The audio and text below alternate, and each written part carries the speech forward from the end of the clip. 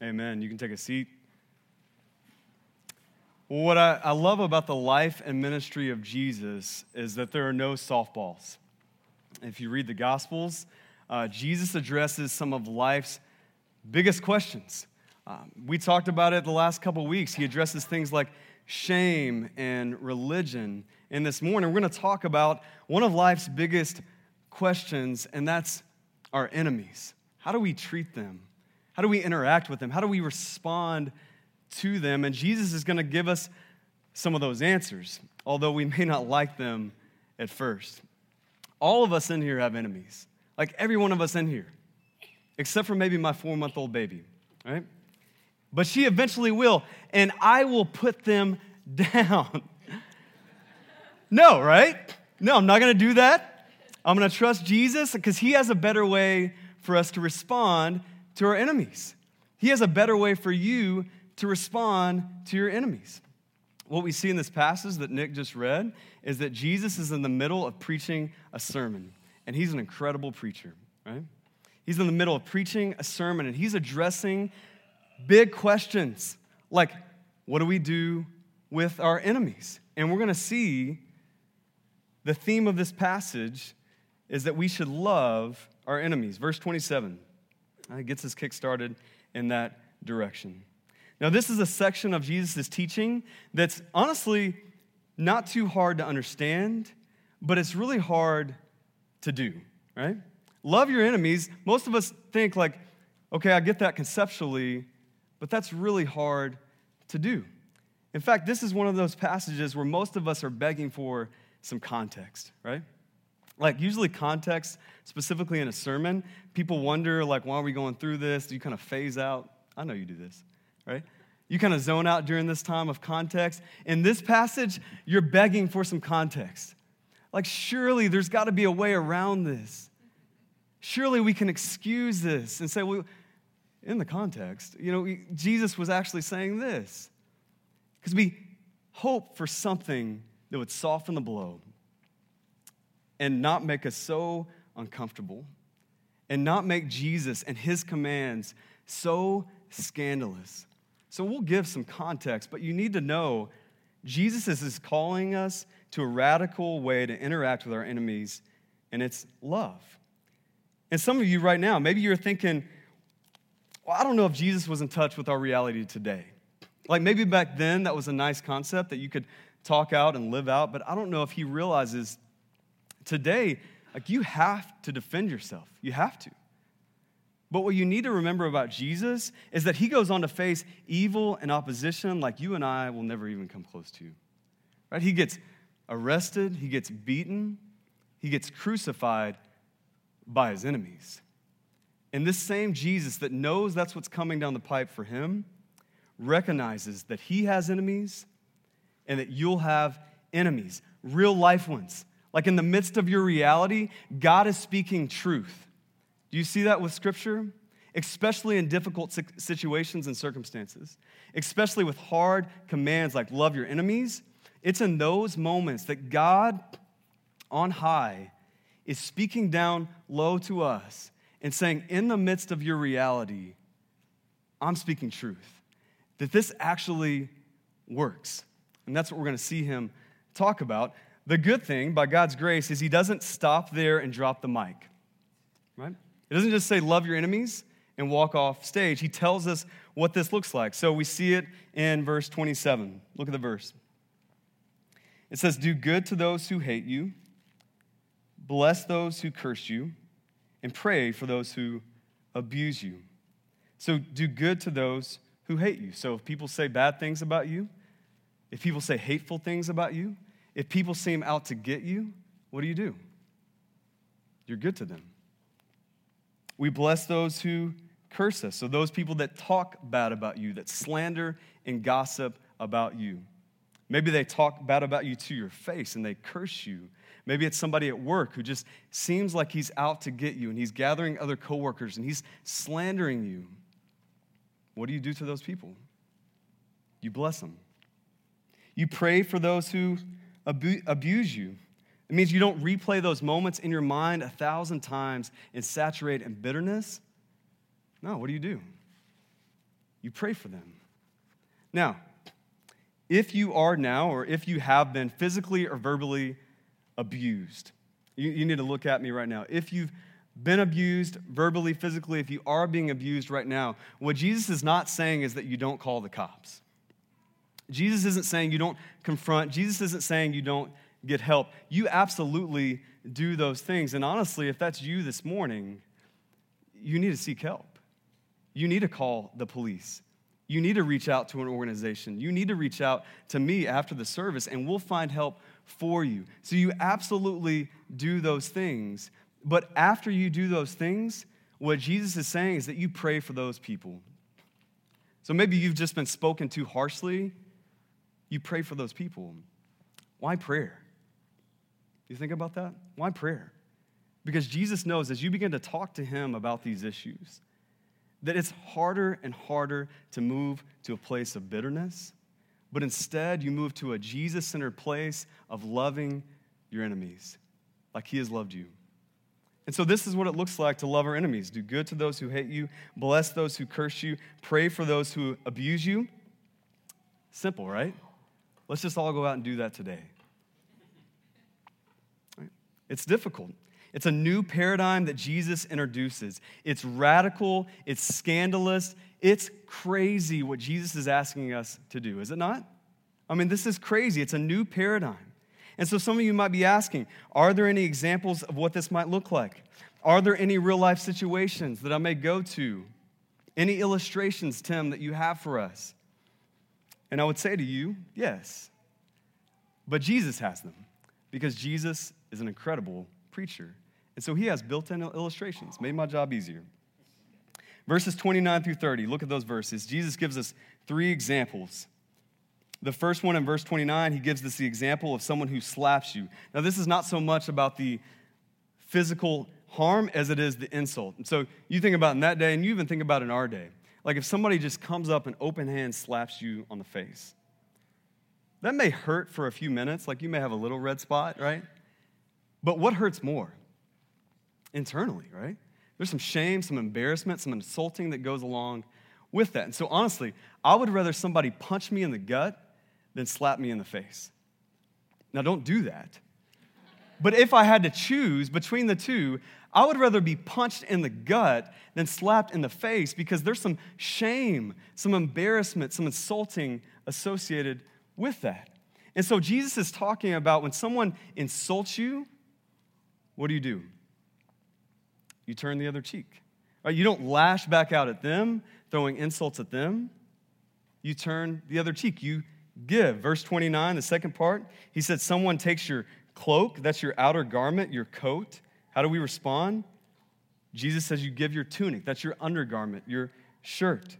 Typically in that day, they only had one, right? So Jesus is giving a drastic example of what it means to give when you've been wronged. He says you only have one cloak, one tunic. Somebody wants that, you give it to them. And that may mean you're naked, just FYI. But Jesus knows that, and he's saying, this is my new paradigm. This is my new economy. You love your enemies. You give to those who wrong you. Verse 31, he sums it up with maybe something you've heard before, even if you're new to church. He says, as you wished that others would do to you, do so to them. Jesus is confronting this tendency to want to get even when we're wronged. He says, don't do that. Instead, give freely. So I've shared this story before, but a few years ago, about 3 years ago, my daughter, who's now 6, was 3 years old, and we were at some friend's house. And it was a dinner, but it wasn't just a casual hangout. This was a couple that weren't believers, and so we were trying to witness to them and share the gospel with them. And so in a typical dinner conversation, I would be more laid back. In this, we're kind of focusing on the conversation and trying to take next steps to get to the gospel. But when we show up to the house, I didn't know this, but there's these 2 older boys who are there that are about 6 and 7 years old. My daughter is 3, and she goes right off to play with these older, stinky, mischievous boys, right? And so I see that, and I'm like halfway engaged in this dinner, trying to get to the gospel with this couple. And then I'm halfway glancing over at my little girl. right? To make sure she's okay. And so I'm halfway engaged in the conversation. I'm glancing over every once in a while. At one point, I glance over, and I see one of these stinky boys pick up a baseball and throw it at my daughter's face. And it connects. And so immediately, my 3-year-old daughter is screaming and crying, and she loses it. And so I get up as her dad, and I go over to her, and the first thing I do is make sure that my daughter is okay. Like, make sure she calms down and she's okay. The second thing I do is I turn to these little punk boys who just hurt my daughter, and I said to them, I said, hey guys, let's not throw baseballs at people's faces. How about we not do that? One of these little boys with a smirk on his face picks up the baseball and he throws it in my face. And so I'll be honest with you, at that point, I wanted to throw that baseball back at his face and then go tell his parents. What kind of operation are you running here? Where you let your 6-year-old boy abuse my 3-year-old daughter with a baseball? Why did I do that? Why did that well up in me? I didn't do that. Just FYI, don't call CPS. I didn't throw the baseball at him, but why did I want to do that? Because I have this deeply rooted desire to get even, to settle the score. And you do too. We all have that. That's a silly situation, but in bigger situations, when people wrong us, do we want to give freely as Jesus talks about? No, that doesn't even make sense to us. We want to go back at them. We want to settle the score. And now, we have a lot of different personalities here. We have a lot of different kinds of people. And I think there's 2 primary lanes where we do this. So some of you may be thinking, well, I'm more passive. I'm not confrontational. I hate conflict. I don't really do this. I think you do. Some of us are more out there. We're in your face, and we'll confront, we'll lash out. I think there's primarily 2 lanes that we fall into this morning when we're wronged. I think one of them is we attack, and then one of them is we avoid. I think those are the 2 primary lanes that we fall into. So for those of you that attack, this is when you confront and lash out when someone wrongs you. So someone criticizes you about your character, and you go right back at them. In fact, you have a list of 10 ways that they do that way more than you do, and you just got them in your back pocket, and you're just waiting for that guy to say something to you. It's like, oh yeah, well, how about the other day when you did the same thing times 10? And we just rattle off that list, and we go right back at them. We confront, and we wait for those opportunities. We attack. Someone insults you in word or deed, you come right back at them. You think, how dare you? You begin to yell, you throw things, and you attack to get even. But then others of us avoid. This is when you isolate, when you think, why bother with people? They're just going to hurt you. This is when you walk by someone and it's planned out at work. You think, I'm going to walk by the water cooler just so I can not say anything to Johnny. I'm going to show him, right? And we avoid. These are the times when someone calls you that's wronged you. Maybe it's a friend, maybe it's a family member, and you look down at your phone and you think about it for a second. Be like, no, I'm not letting them get off that easy. And you hit decline. And you're like, take that. And you avoid. And so it's a little bit more discreet. It's passive-aggressive. But the heart is the same. Wouldn't you agree? We attack, we avoid. We want to get even, not give freely. And so whether we do that, whether you attack or whether you avoid, I think what we all have in common is that we often find ourselves keeping score. So I remember my wife and I, we first got married, and we put together our first budget. So we've been married 9 years. We first got married, we put together our first budget. We both had full-time jobs, and we didn't make any money, but we thought we were rich because we lived in East Texas in a 1-bedroom apartment that I think was about $525 a month, the good old days. And we're doing our first budget, and we're crunching numbers, and it's just like, baby, fantastic, we are rich. I mean, you don't even realize, like, we're going to go on vacations, like, this is going to be amazing. And we got on this really high, and we got really excited about our budget and about where we were financially. And then we began to factor some other things in. I was about to start seminary, and we just thought, okay, well, seminary is really expensive, so we got to add that number in. At some point, we want to buy a house and not live in this one-bedroom apartment. So we got to save up money for that because that costs a lot of money. At some point, we want to have kids, and everybody knows kids cost a lot of money. And so we started to think about these things and these life events that we needed money for, and we began to put those numbers into the spreadsheet and into our budget, and that high we were on of we were rich went quickly to a low of we are poor. Like, oh my gosh, like how are we going to do this? And it was a high and then it was a low. It was an emotional roller coaster as we began to crunch these numbers. And I think most of us, if we're honest, our relationships feel a lot like that. Our relationships where we're wronged, we face enemies and opposition, it feels a lot like that.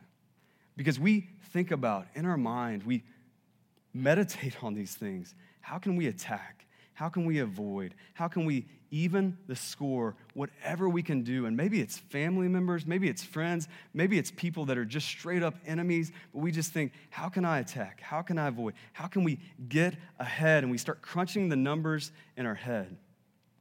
And if we're honest, that's an emotional roller coaster. And that's your relationships. And if you just sit back and look at it, it's not helping, right? You're exhausted from that. You're completely exhausted. Maybe that's you this morning. You're just completely exhausted with that confrontation, with that friend that's betrayed you, with that employee that's wronged you. You're completely exhausted as you try to keep score in your head and go after them in different ways, and you attack and you avoid, and you're exhausted. And I think if we're honest and we just had that conversation, I think most of us would say it's not helping, right? In fact, most often we end up in bondage and the other people unaffected. They may not even know there's a conflict. Isn't that the worst? This is tearing you up inside, and one day you do approach it and you do bring it to the surface, and they're like, I don't even remember that conversation. Like, oh, you don't remember when you passed by me and you bumped me with your shoulder? You're like, I was just going to the bathroom in a hurry. Like, it tears up you, not them. Right? It doesn't even work, but so many of us, this is where we are. Jesus is addressing that. That's why he gives these drastic examples. Again, Jesus, great preacher, right? He gives these drastic examples. Why? Because he's addressing this underlying heart issue within all of us that wants to take personal revenge, that wants to get even. Jesus is saying it doesn't even work, right? You need to go the exact opposite way. Now, Jesus is not saying you should be a doormat. We're going to talk more about that in a minute. We see Jesus standing up for injustice in the temple with the money changers. We see in the book of Acts, Paul confronting Peter over his hypocrisy. There are times when you'll need to stand up to fight injustice. So here's the key as you think about this. There are times for that where you need to stand up and fight injustice. Here's the key. It's not for selfish gain. Jesus is talking about a personal revenge, a personal vendetta to get even, right? So if somebody is raping somebody, and you walk past that, do you do something? Yeah, absolutely you do. If somebody is breaking the law, do you call the cops? Yes, absolutely you do that. Jesus is talking about in personal interactions with people that you don't get even. So you're not a doormat. Jesus is getting to the heart that says, I have to defend my reputation, my security, my rights. Who's all that centered on? Me, right? Like, I have to do this. I have to uphold my reputation. I can't look like the low man on the totem pole in this situation, in this conflict. I have to rise above. I have to win. And Jesus knows that's our heart. He knows that's the economy that we live and breathe, and we do. That's the economy that we live and breathe, and Jesus is taking that, and he's flipping it on its side, all right? He's saying, I have a new economy, a new paradigm that I want you to follow. I want you to take everything you have. You think of all those things in those three examples. your possessions, your comfort, your pride. Jesus says, I want you to take all of that and I want you to let it go. And so your pride, let that go. Your comfort, let that go. Your possessions, your security, let that go. Why? Because he wants you to stop finding your security in that, in your identity, and find it in him. That's how we can not get even, but instead give freely. And that's what he's getting to the heart of, that we would trust Jesus and his justice more than our vengeance. That he's in control, that we aren't. That he's going to make all things right one day, that we don't have to. Do you see that? That we're trusting in his justice, not our vengeance. Jesus is getting to the heart. Look at verse 32, he continues. He says, if you love those who love you, what benefit is that to you? For even sinners love those who love them. And if you do good to those who do good to you, what benefit is that to you? For even sinners do the same. And if you lend to those from whom you expect to receive, what credit is that to you? Even sinners lend to sinners to get back the same amount. But love your enemies, do good and lend, expect nothing in return, and your reward will be great, and you will be sons of the Most High. For he is kind to the ungrateful and the evil. Be merciful, even as your Father is merciful. So Jesus is continuing to flesh this out, and he's saying, do more, stand out, be extraordinary. That the one who follows Jesus, that he loves, that he shows mercy, not just to the people who do everything right to them, not just to people who like them, but no, to your enemies, that you show love, that you show mercy extravagantly toward enemies.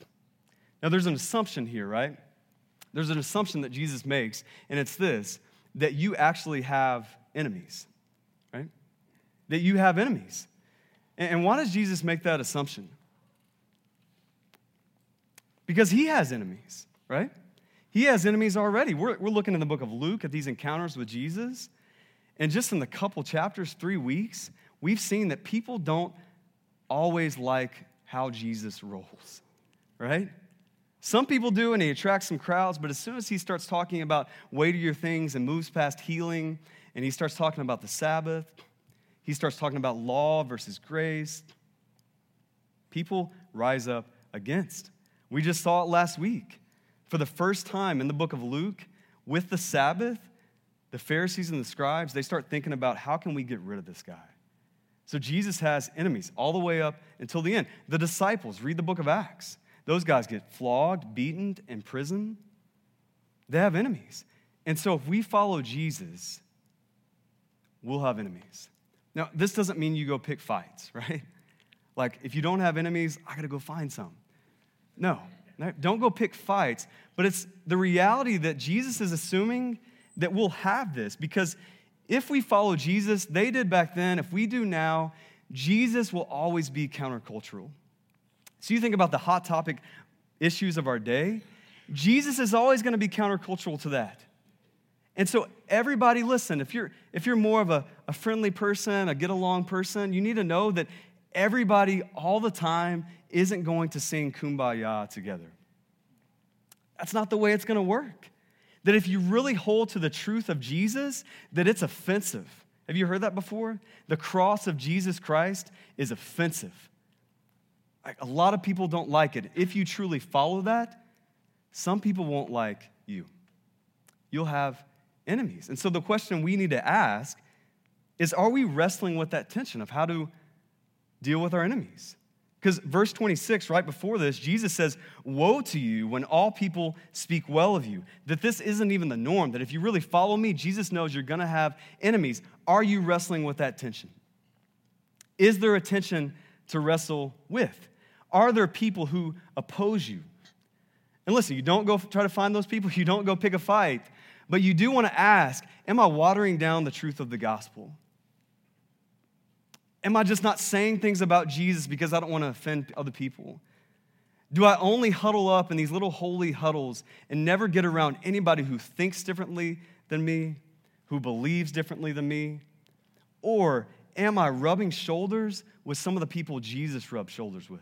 Are there some spheres of my life where I rub shoulders with people who don't believe what I believe. And as I live out the truth of the gospel, in grace and truth and love for sure, but as I do that, there's people who oppose me. Do you have those people in your life? Are you wrestling with the tension that Jesus is wrestling with here? That we have this message of God, right? This message of God that says we're sinful. People don't like to hear that, do they? We're sinful, we're in need. Don't like to hear that, right? We're in need of a Savior. And if you repent and follow Jesus, you get to spend eternity with Him. But if you don't, that you'll spend eternity separated from Him in a place called hell. That's God's message. That's the message of Jesus, and He's wrestling with this message of we have this message from God. And then we have these people, these skeptics, these sinners, these saints, who it rubs the wrong way. How do we love them? That's a good question to ask. Like, once you realize, do I have those people in my life? It's not like, how can we go at them? Don't go there. It's, how do we love them? But wrestle with that tension. Are you wrestling with it this morning? Are those people in your life? What Jesus is describing is a bold love. And He's our ultimate example, right? You think about this. When Jesus was arrested, Peter chops off the ear of the soldier. He's there to save the day. And Jesus could have said, yeah, get him, Peter, and called upon some other disciples to join in the fight. But He doesn't. He says, they don't take my life, I give it freely. He goes on to be beaten, crucified by His enemies. He never retaliates. Even on the cross, this insult, this mocking that He receives, what does Jesus say? Forgive them. He never retaliates. Jesus lived this. He's calling us to this. And this isn't just the people who killed Jesus. He loves you and I like this. Like, we look at those people like, those were enemies. You need to know Scripture describes us the same way. Romans 5:10, it says, while we were enemies, we were reconciled to God by the death of His Son. That we were enemies, that you and I, once upon a time, were enemies of God.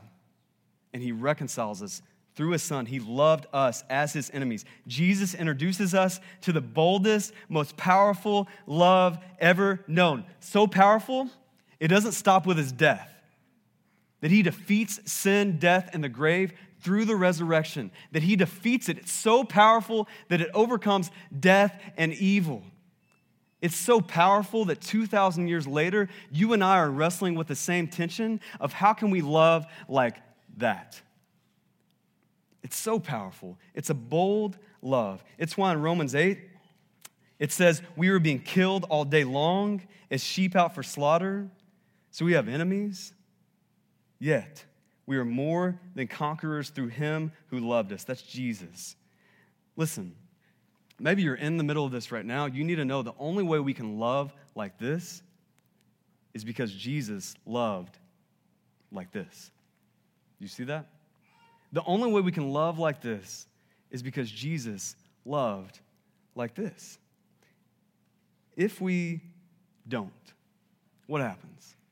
If we don't, what are we missing out on? Because this text says we're missing out on something for ourselves. Verses 33 and 35 use words like benefit, reward, and then we see what those things are. Verse 35, look at the verse. He says, we'll be sons of the Most High God. Literally, it's not become sons of the Most High God if you do this, but it's that you're viewed as sons of the Most High God, that you're treated like that. And so that as other people who are enemies who oppose you, as they look at your life, that they would even say, like, I don't know if I believe in this Jesus character, but if He did exist, I think I would, because of how you have loved me. This radical love that's different, that's extravagant, that we see that as enemies of God, that non-believers see that, and we think, if I can come around to the idea of God, I would believe in Jesus, because I've seen you love me like this, that we point to Jesus when we live like this. The second benefit, it's not here, but it's just reality. We have a radical dependence on Jesus. You think about your life, when you're in the midst of these kind of conflicts, when people oppose you, when you face enemies, and some of those times are the times you're closest to Jesus, because it forces you to rely upon Him, to die to yourself, and to run and to lean on Jesus. There's a radical dependence. So if we don't do this, we won't be treated like sons of the Most High God. We won't experience a radical dependence on Jesus. And I would imagine, as we think about this today, I would imagine if you are a Christian, if you're here and you would say, I follow Jesus, I trust in Jesus, I would imagine some of you think, I want this in my life. Like, I want to see this lived out of loving my enemies. And not just that you want this in your life, you want this in our world. Like, you would love to see a place where people love their enemies. Maybe some of you, you want that conceptually, hypothetically. Maybe some of you think about that. But your pushback, and maybe you wouldn't even say it out loud, is, won't we become enablers if we love like this? Won't we enable cruel behavior if we love like this? Won't we eventually be doormats? Like, won't people take advantage of us if we love like this? Won't we be kind of a doormat if we actually live this out? And so I wrestle with that tension. I think that's a real tension that we all wrestle with. So just quickly, I want to address that. What is the distinction between a bold love that Jesus calls us to in this passage and being a doormat? What does that look like in your life, in your past, in your future as you try to live this out? I think the first way is that bold love is active, not passive. So a bold love is active, whereas being a doormat is passive. Here's how that plays out. I think it's active in that we do good. We see this in this passage. We do good, we bless, we pray for our enemies. It's a very active love, right? It's not passive. It's not passive where we beat ourselves up, we walk in defeat, we move toward depression. That is being a doormat, right?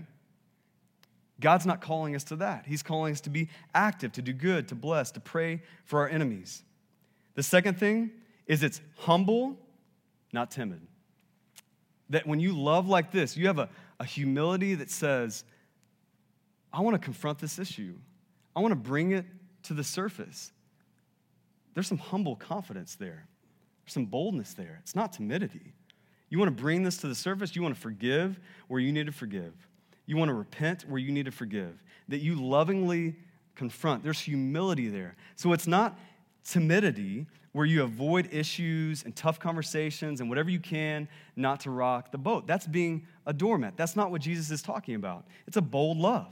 The third thing is we're into God-pleasing, not people-pleasing, right? And so we fear God more than man. We seek to follow His plan, His instruction, no matter the circumstance. That whatever God asks of us, we comply. This is what you need to know. Whatever God asks of you, you comply. In the midst of people who do good to you, in the midst of people who wrong you. Whatever God asks, you want to please Him, that you fear Him over man. So it's not people-pleasing where you never say no, you don't have boundaries, you do whatever people expect of you and you comply. No, it's more than that. It's a bold love that's into God-pleasing more than people-pleasing. So I hope that's helpful for you as you see that distinction, as you think about what would it be like to live this out. How do I know if I'm a doormat or if I'm walking out this bold love? I think those are three ways that we can just practically think about in our lives, in our circumstances, with the people who oppose us. And I want to leave you with this as we close. I know that some of you have enemies. We've talked about that. Some of you have people who oppose you. What do we go and do today? Like, where do we go from here? I want to talk about that just briefly. The first thing I think we do, you can write these down, is we talk to Jesus before we talk to others. That when we're wrong, we don't get swallowed up in gossip and slander, which is really easy to do, right? Like, did you see what they did to me? Have you heard what they said to me? That we would not go there, that we want to give freely, we want to love, as Jesus talks about, this bold love. So we would talk to Jesus before we talk to others. We would own any part that we have in confession and repentance. That we would shift our focus from the one who has wronged you to the one who gave himself for you. We would talk to Jesus before we talk to others. And so I remember in my life, I had someone who was opposing me. And to be honest, it was a tough situation, and I didn't really know how to respond. And so the reality is I responded by coming home a good amount of time And instead of talking to Jesus about it, I talked to my wife about it. And over time, that began to just well up bitterness within me and even in her, because I was sharing this valid thing. Somebody had opposed me, but I wasn't talking to Jesus about it. I was talking primarily just to my wife and to myself about it. And it was just making me sicker and sicker. It was that bondage that I talked about. It wasn't affecting the other person. It was affecting me at the end of the day. And so I talked to a wise, godly man, and he just told me this. He just said, hey, read Psalm 109. Just go read Psalm 109. And the reason he told me to read that, and I kind of hesitate to tell you to read it, which is odd for the Bible, is because Psalm 109, David talks about his enemy and what he wants done to his enemy. And he talks very frankly with God that he wants that man, his wife to be a widow, his children to be fatherless. It makes you blush. It makes you feel a little bit awkward as you read Psalm 109. He says even when the kids are fatherless, that no one would come and help them. This is what David is describing as he talks to God. And I thought about that, and I was like, why do you want me to read that? Do you want me to wish this guy to be, his wife to be a widow and his kids to be fatherless? Like, I don't get the application. And of course, it wasn't that. It was, he wanted me to see that you have freedom to express your heart to God. You have permission to express your heart to God. So what I would say to you this morning, if someone has wronged you, if you're in the middle of facing opposition, you need to know that God can handle it. You see that in Psalm 109. God can handle it. And here's the other thing you need to know, is that he already knows your heart. He already knows what you're feeling. He knows how you want to get even. He knows your pain. He knows your hurt. Right? 1 John 3 said God knows your heart better than you do. And he knows everything. That God's more in tune with your reality than you are. So he already knows. You just need to tell him. And so if someone's opposing you, you don't go to God and say like some little cute prayer of, God, just help me to be more nice to them. And you're really thinking like, oh, hope they just drowned. Like, you don't do that. Tell God he can handle it. Express your heart to him. That when you do that, there's a freedom that you've let the God of the universe know. You think he can take care of that? You think he can handle that better than you? Yeah. Talk to Jesus before you talk to others. He can handle it. The second thing, give freely because Jesus has given to you. So practically, that you would take steps toward reconciliation, that you would give grace, that you would give forgiveness, that you would give love. And listen, when you do all that, when you've given all that you can, that you can take a step back. Now, I don't mean you wash your hands with a situation. I don't mean you just say that person's dead to you. You give love, you give grace, you give kindness, you give repentance, but at a certain point in that relationship, if you don't see anything changing at the moment, and maybe it's been years, maybe it's been months, that you take a step back and you trust Jesus. You fix your eyes on him and you wait humbly for a time where you may re-engage that person. But you take steps in that direction. You give freely because Jesus has given to you. The third thing, you entrust your case to Jesus. Some of us think, if we're honest, that if we don't make our case, if we don't get even, if we don't settle the score, no one will. 1 John 2 talks about Jesus being our advocate. That means he makes our case for us. So listen, the God of the universe, the just and the justifier, the one who in the end will make all things right, who will punish sin, who will restore humanity the way it was supposed to be, that God is your advocate. Do you see that? Who else do you need to make your case to? The God of the universe knows, and he's going to make it right. And he wants you to trust in his justice, not your vengeance. So wherever you are in the midst of that opposition, entrust your case to Jesus. Once you've talked to him about it, once you've given freely, entrust it to him, that he's going to take care of it. As we think about this morning, I know people have opposed you. I know people have hurt you. Some of you are in the midst of that right now. And some of you, it hits close to home because it's kind of dicey. It's like this family member you have that just seems to oppose you at every turn. It's this person you thought was a friend who's betraying you. And you think, how do I respond to that? These are some steps that you can begin to take right now, that Jesus knows that he's there with you, and that at the end of the day, he will make all things right. Trust him. What if we took one of those practical steps this morning? I know it's hard. I know it's difficult. I know it's awkward. But what if we took one of those steps today? How would that change you? How would that change your enemies? I mean, we need to pray and ask God to motivate us, to compel us to take those steps because it is extremely hard. But the good news is he's given us everything we need in him and by the power of the Holy Spirit to walk in this, to actually see this lived out in our lives, in our city, in our world. Let's pray. Father in heaven, thank you for this time. I thank you that Jesus walked amongst us, that he lived this out for us, that none of this is in a vacuum, that none of this is out of touch with reality, that he's way more in tune with our reality than we are. God, I pray in the lives of these men and women that I'm looking at across this room who I know are in situations where they've been wronged, where they're facing opposition, where they're facing evil head on. God, I pray that they would actually trust this. They would live this out. This wouldn't just be some trite saying of, oh yeah, love your enemies. We would actually live this out by the power of your Spirit, by the grace of Christ. Father, we need your help. We need your example that you loved us this way, that you did good to us even when we hated you, that you bless us even when we curse you, even as we do that now as followers of you, that you bless us, that you show grace to us, that you're merciful toward us. May we be a people who model that and message that and live that out in the city of Phoenix. Help us. We need it. We pray for it. It's in Jesus' name I pray. Amen.